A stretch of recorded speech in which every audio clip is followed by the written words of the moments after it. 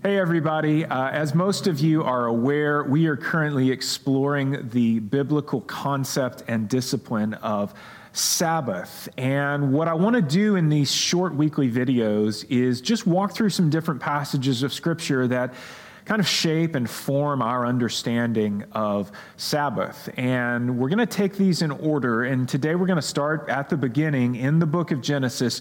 We're going to chapter 2 of Genesis. So if you have a Bible nearby or on your phone, or if you just want to follow along, I'm going to throw these passages of Scripture up on the screen.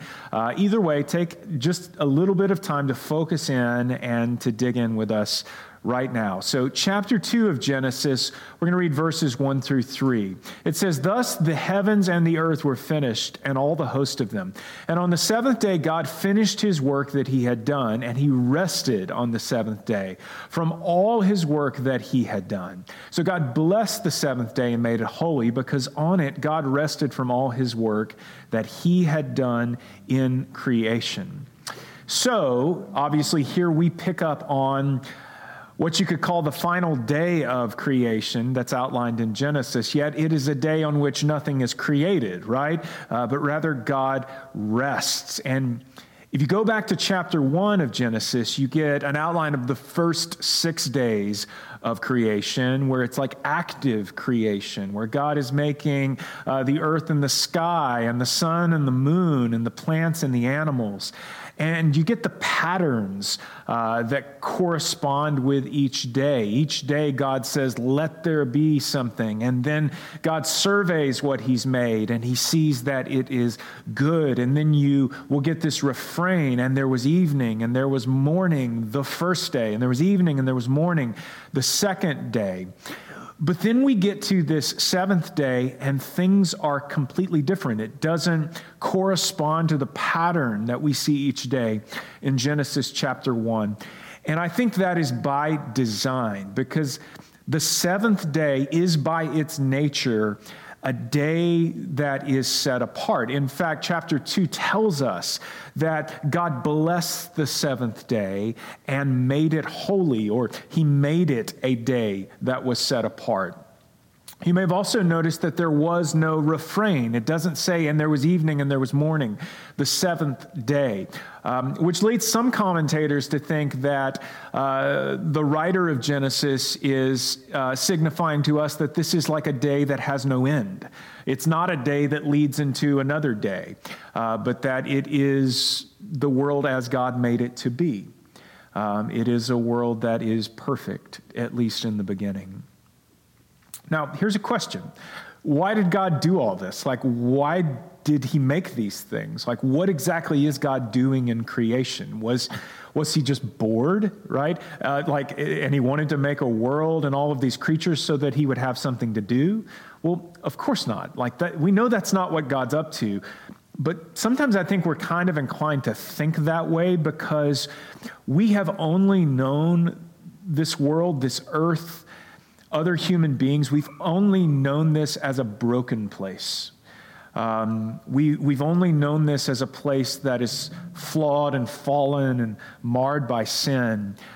Yet, if you were to go back to the beginning, what you see is that God was creating a place where he could actually dwell with his creation, and where everything would be as he intended it to be. Dr. T. Desmond Alexander says this. He says, as reflected in various ancient Near Eastern accounts, divine rest is associated with temple building.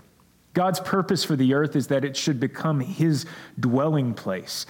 It's not simply made to house his creatures. God's, quote, activities, unquote, on this day, he finished, rested, blessed, made it holy, all fit this delightful pattern.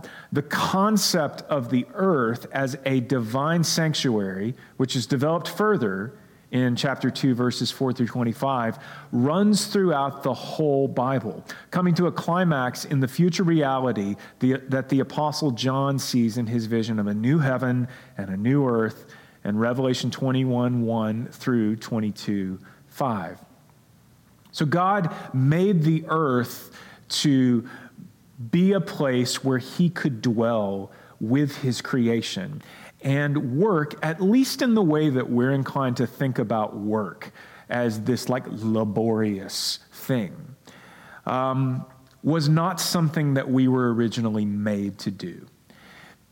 Now, you may push back on that and go, well, wait a minute, didn't God tell the man and the woman to fill the earth and subdue it? And isn't there like a connotation of work that comes along with that command? Well, that's true, but the earth and its creatures were made to yield to the man and the woman. They were created to submit to the man and the woman. It was subduable. It's not until after the fall that God says to the man, as a part of the curse, "Cursed is the ground because of you. In pain you shall eat of it all the days of your life. Thorns and thistles it shall bring forth for you, and you shall eat the plants of the field. By the sweat of your face you shall eat bread till you return to the ground, for out of it you were taken. For you are dust, and to dust you shall return." So it's not until after the fall that the ground is cursed and work becomes work. Labor becomes labor. Up until that point, the man and the woman have been in a creation where everything was as it should be. And there was no need for them to have a separate day of rest with God, because there weren't days where they were not dwelling with God. One of the things you notice is that the command for there to be a Sabbath day for people is not something that comes until later in the story of Israel. But at this point in time, there is no command that the man and the woman in Genesis have a separate, set-apart day of rest to dwell with God, because that's happening every day in this perfect Edenic creation. So the fall creates our need for Sabbath. The fall creates our need to have a set apart day of rest from our laborious labor to spend with God, to dwell with God. And we need that not only because we need physical rest, but we also need a day of reminder that we were made originally to dwell with God. That was our created purpose. And that we would dwell with him forever in that original creation. That it would be this perpetual thing.